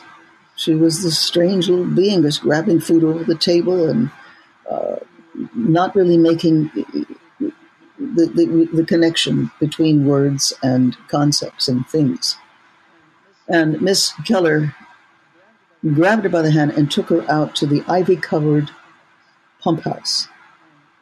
And in one hand pumped the cool, clear something, and the other wrote on her hand, tap water, W-A-T-E-R, W-A-T-E-R. And Helen writes, I stood still, wrapped. That word, water, dropped into my mind like the sun in a frozen winter world. And I woke up, and I learned the name of 30 things by the end of that day. And so with that, we were put on, what bus was it? Was it the Madison Avenue bus? Or was it the Fifth? I guess it was the Fifth Avenue bus. And we went to, I think it was 66th or 67th Street. And it was the Cosmopolitan Club, I think it was, so I recall. And Miss Keller came out, handsome woman, large woman, quite a handsome woman. She would have probably been in her late 60s at the time. But she spoke to us in this luminous voice of someone who has never heard speech. But we understood. And because she had learned to make sounds, emoji, maybe touching the lips. Anyway, it was an interesting voice. And it was like the voice of the ocean or the voice of the whales. It was quite an extraordinary voice. You can hear it sometimes on the YouTubes. And they then asked, would any children like to speak to her directly? And my hand shot up, and I didn't know what I was going to say, but I knew I had to talk to her. I went up, and she placed her entire hand on my face. And with the center of her hand, this is what I remember, she read my lips. And with her fingers, she read my expression, my character, or whatever. And I blurted out with a child's savage honesty, "Why are you so happy?" And she could understand that just by feeling your face, huh? Yeah, she could. It wasn't just the lips. It wasn't just like, though there may have been some of that, but it was also the. But I said, why are you so happy? And she laughed and laughed. She said, "My child, it is because I live each day as if it were my last, and life in all its moments is so full of wonder." I think she said wonder. And life in all its moments so full of wonder, marvel. Was she damaged? Of course she was. Was she damaged? Not at all. She had rewoven the remaining filaments of her senses into a great net, if you will, in which she caught all of reality. And that gave her enormous commitment to service, to making a difference, to helping disadvantaged people, which she did all over the world. My grandmother knew her too. My grandmother went blind, and she did Braille before she went blind, and then eventually read Braille because she was blind, but she had some kind of relationship with Helen Keller. Well, years later, I was not so many years later after that, but I was a Girl Scout. I was a Girl Scout for many, many years. One of the best things that I ever did in my life. And we worked at the Lighthouse for the Blind in New York City, and I read books for the blind, but I also learned the Braille and realized it is not just a different kind of way of knowing. It gives you openness to an entirely different, extended reality. It's very interesting to lose a sense for a while, and then all the other senses wake up in an extraordinary way, as they did for Helen Keller. She was brilliant.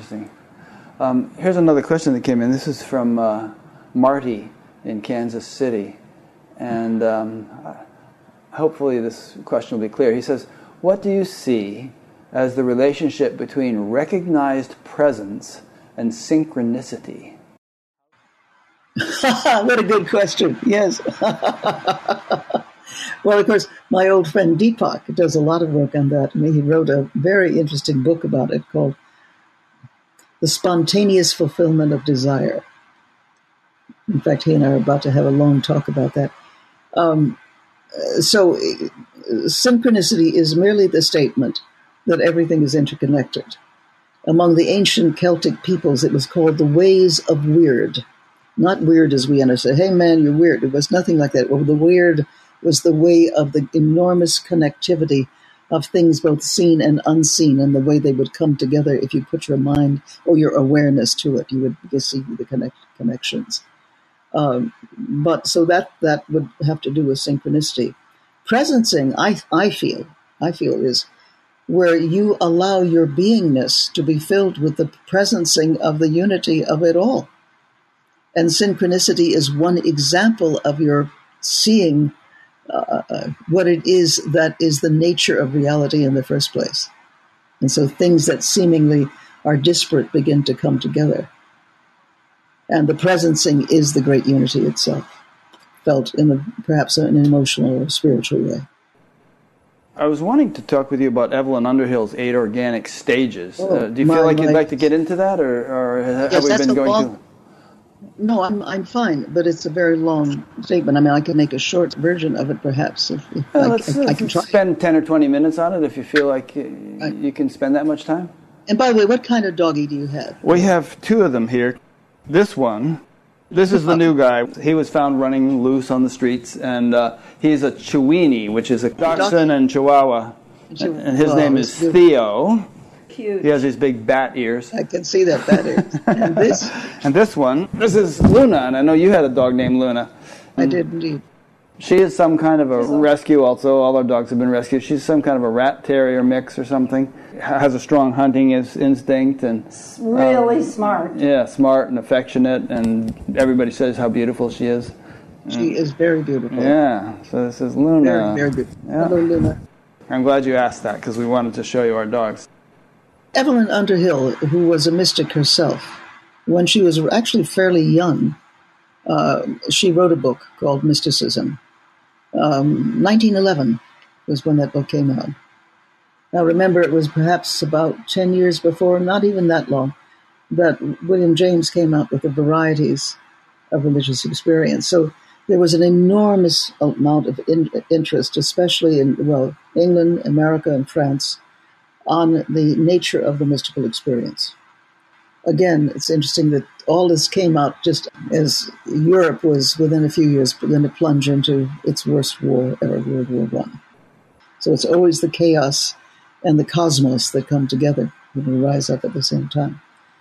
And she talked about these stages that she had studied. Now, remember that she was a student of Western mysticism primarily. So she didn't have a great knowledge of the shamanic things or of even of the Eastern forms, because it was around that time that there was the gathering, but yet not so much the publication of the understandings and the scriptures of the East. There had been some, but not for what that subsequently happened. Fascinating. It was about the same time that quantum physics arises at the same time as the harvesting of the wisdom traditions of the world. So, in both being parallels of each other, fascinating ways. So Einstein and Joseph Campbell's own teacher were uprising at the same time. Okay, now her first stage is awakening. You wake up, whether it is, whoa, it's all one, like what happened to me when I was 6 years old, five years old. Because that is part of it, a natural, instinctive part of being. It all makes sense. It is all one great unity. It could be nature mysticism, that you're sitting at a beach and you see the sparkling of the sea and suddenly you are in a drop, but that drop is all drops and all water everywhere. It could be looking at a person with love and suddenly it is all love. Love is the nature of everything. However it happens, it brings one to a sense of one's unity with totality. It is the great waking up. And that is often, and she uses one of the great examples is the Cosmic Consciousness, the books on cosmic consciousness, which also came out a little bit before that time, where the man is riding in a coach. I guess this is probably in the 1880s, 1890s in England, and suddenly everything is fire. Everything is the pure light altogether. So you have people writing their own experiences, a lot from that time. And it's interesting because it's also the time that will result in a great deal of war, but it's also the time of a great deal of transcendent knowledge going parallel at the same time. And then she follows it with purgation or purification. You say, I've had this big experience, but I got all this heavy baggage of my dislike and hating of Sundays and all, look at the really naughty things that I did in my life. And it's purging time. And it can take the form as Buddha, Siddhartha Gautama did, of going through all the worst forms of purgation of 6th century India, walking in a squat for miles or eating one little rice a day, a little judu. And he said, I got so skinny, I pressed my belly button and felt my backbone, and driving himself to near death until he was lying in the waters to try to cool himself off, or his last minutes he thought of life, and suddenly said, why am I doing this? I have just this body to achieve my enlightenment. No! I'm going to sit under this tree until I find enlightenment. I think it was more complex than that. And so he comes into that statement of enlightenment and discovered that his self is also all that there is. His beingness is part of the great oneness. So, and then in modern days, we might call it restorative justice. You may have done some really lousy things, and you may have enormous regrets about it, or just keep dwelling on same old, in a state of, what should we call it, serial monotony of negative thoughts, and living a serial monotonous life. and saying, I will get out of this. How? Well, by acts of kindness, acts of goodness, restorative justice. And that's been one of the great forms. And then, of course, the third state is illumination. Suddenly you are clear, and when you're clear, everything becomes light. You are illumined. You might be illumined creatively. You may be illumined with the understanding of the inherent beauty and brightness of existence. But you are illumined. You become a bearer of light, followed by high creativity, voices and visions. With the mystic, you are able to live in that state. With the high creative, you enter into profound knowledge of reality, of the way things work. You become a high creative. You are in that state of co-creation, co-creating with creation itself. Followed by introversion. I've got to go deeper. I've got to go deeper. I've got to be able to get to a place of sustaining this.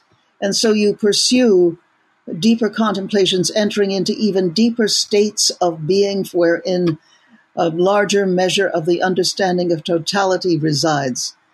And this can also then become a great movement among peoples, and that's when you form the sanghas, the great community of those who are part of the seeker. But mostly it is also entering into the depths of one's own luminosity.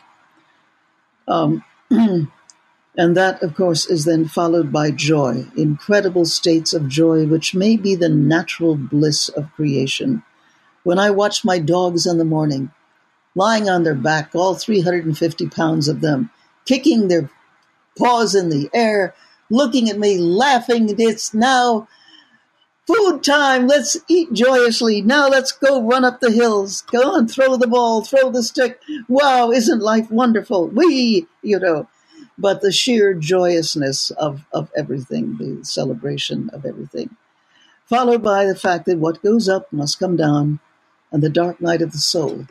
And suddenly every kind of negative thought you've ever had about yourself and about life rises up. What you thought of as beautiful becomes an empty stage set, cardboard existence. And that's when you really have to talk to a friend and say, I am in such a weakened state. Will you be God for me for 3 months? And just tell me what to do. Yes, I will be God for you for 3 months. Don't worry. But it is the inevitable catharsis of all the old patterns, even the patterns of the society. You become stupider and stupider. You think nobody likes you, including your own dogs. Of course, your dogs have another idea. And followed by the great unity of being, where finally you break through and you realize it was all a great oneness all the time.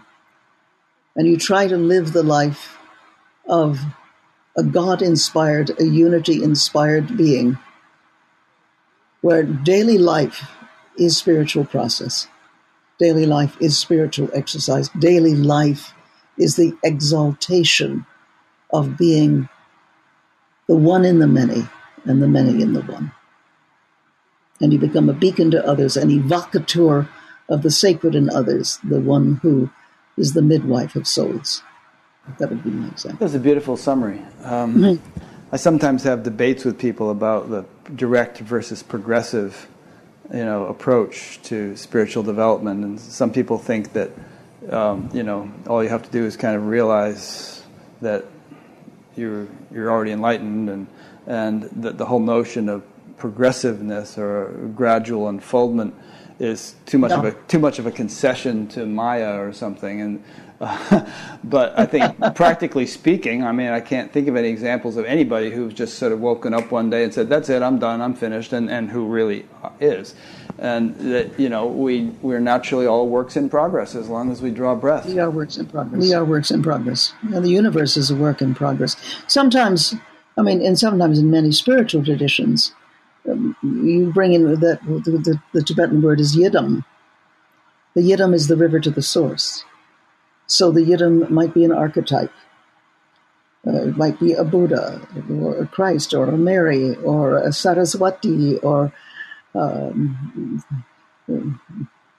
what might be even legendary figures that have been elevated to spiritual sourcing status, like Joan of Arc or whatever. But a Yidam, many people then develop a relationship to an archetype who may at one time have been an ordinary human being or may have been an angel, or however people see it. But the Yidam then supposedly has a larger frame of beingness and brings that angelic or that spiritual quality, and you are able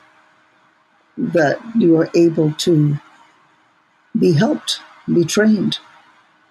Some of the work I do in terms of spiritual teaching is showing people how to be in touch with essence or intelligence that can be helpful, can be a guide on this way. Have you been guided by a particular archetype yourself? Yes. Yeah. All my life.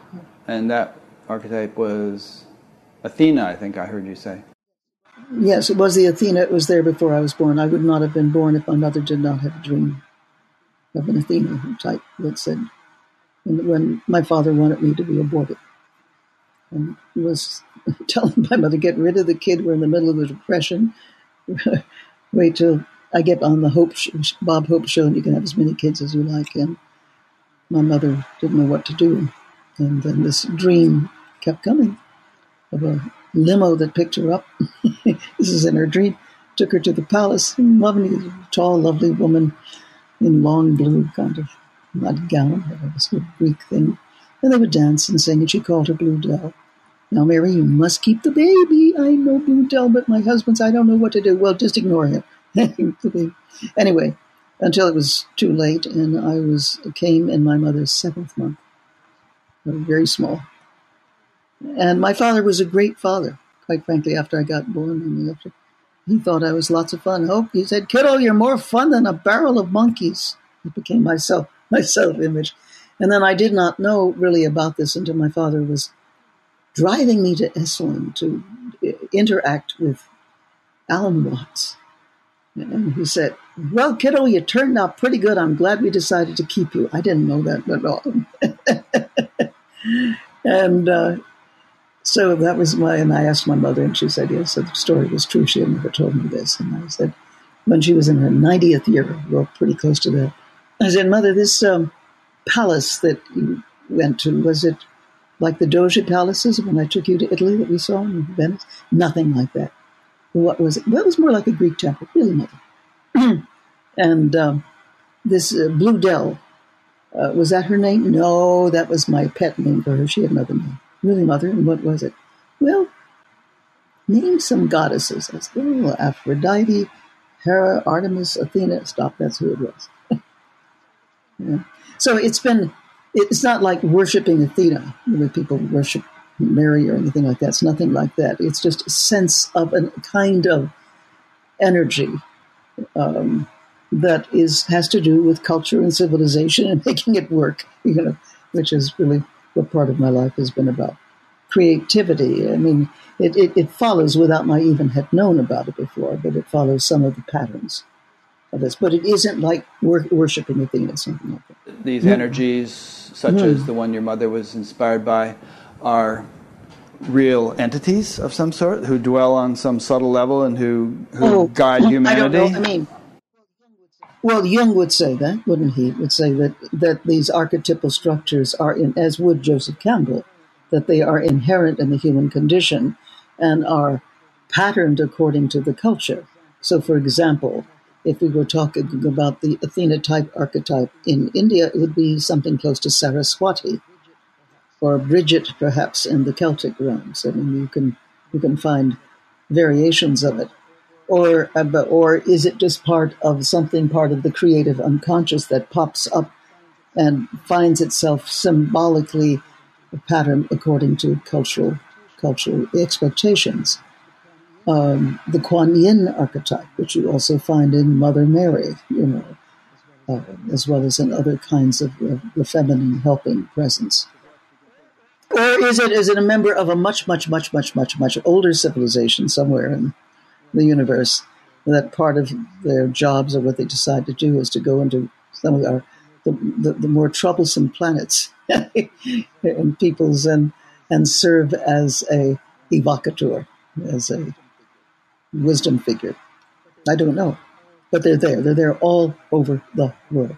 There are almost no cultures that I know that don't have them. For some reason that appeals to me intuitively or something. I just sort of feel like there are these impulses of intelligence that are entities just as much as you and I are, that sort of dwell in a different dimension and that kind of intercede or assist in human affairs, and that we can kind of connect with or be inspired by or be guided by or so on. I don't know. Just somehow it makes sense to me.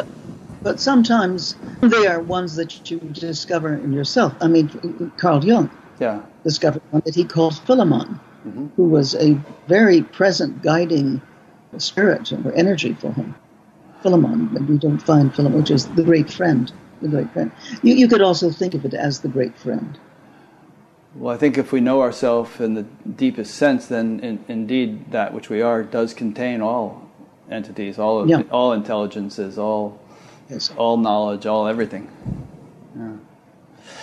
Anyway, I've probably taken enough of your time. This has been a major undertaking for you, all of the technical stuff. And Not at all. And then with this conversation. For me too. It's been an honor. And I think we're going to meet in a month or two out at the SAND conference. I believe you're going to be there. I will be there for at least 3 days of it, yes. Great. Well, I'll see you there. And I'm going to be discussing some of these things, but in the light, especially of the new physics, because I've been exploring the implications of the new physics for everyday life in the quantum universe, because it opens up then a whole new set of human capacities that most of us have never thought of before. I hate to say this, but I thought of one more thing that I wanted to ask you. Several times I've listened to that debate, or if you can call it that you had with Deepak and you, and also Sam Harris and I think Daniel Dennett or one of those guys. Well, you couldn't have heard it because they cut out my part. Oh, the part what you see. I thought I heard. So I disappeared. So it was mainly. I said a few things, but most of what I said was cut out. They decided I wasn't interesting. Well, and they cut out. I thought it was an interesting debate, but if you were to do that over again, perhaps not with a live audience, but sitting around in the living room with tea in a civilized way, because it turned into sort of a zoo. But, what would you say to these guys? What would you have said in retrospect that you didn't get to say? Well, what I would have done in retrospect is I wouldn't have gone into argument because there would have been no point to it. They were calcified in their belief systems. Yeah. I would have taken them through a series of exercises in which they would then tap into something that was both universal and beautiful. And I mean, one of them was already a meditator. But Sam Harris has done pretty serious practice. He's a serious practitioner, but without any theological or metaphysical agenda attached to it. Mm-hmm. But I would probably take him into an experience in which he would feel it very personally, and it would then take on a personal cast, perhaps an archetypal cast. Yeah. But in terms of conversation, no, they were dyed-in-wool what they were. And this is what they did for a living. They go around and have these kinds of paths. Yeah. But I actually did say things, but it was all cut out. Uh-huh. So you didn't... I was just there for seconds, really, in terms of what they showed. I remember you were on the stage, yeah.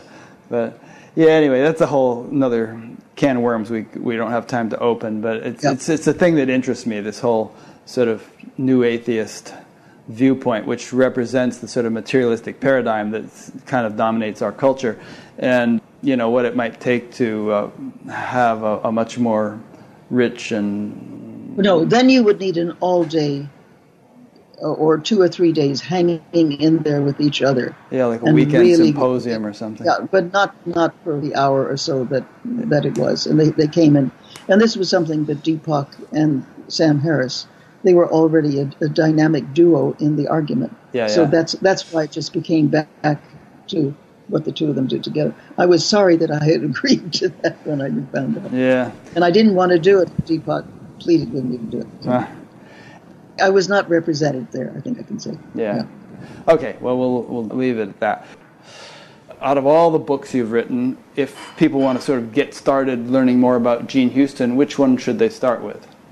Well, for learning something about me, it would be my autobiography, which is called A Mythic Life, which came out about 20 years ago and does contain pretty much a good perspective of the kind of work that I do. Okay. And then for the working book is probably The Possible Human. That's also an early book. Good. So those would be the two. A Mythic Life is also a very funny book, so I think it's the kind of book people would enjoy. I wish our library had those too. When I checked these out, the librarian said, "Oh, Jean Houston," she said, "I'm going to put these books on hold and read them after you return them." Another question I want to ask you is, you're still cooking, at the age of 81. You're traveling and offering webinars and all that kind of stuff. So all kinds of things. Yeah, so what can people do if they want to actually get engaged in that way with you? Do something interactively with you or some webinar? Or Well, what they can do is go to my website, jeanhouston.com, jeanhouston.com, and they'll learn about various things. And they will get regular information about seminars or webinars or whatever it is that I'm doing. Okay, good. And also, if they're interested in having a doctorate, taking a doctorate with me in human development and social change, then they would go to Meridian University. It's meridian.edu. And so it would be that. So it's a regular accredited university that has a doctorate degree? Yes. Great. So there's a doctorate degree in my studies in leadership and social transformation. Is it online, or do they have to physically go there? No, you have to physically go there for 2 weeks.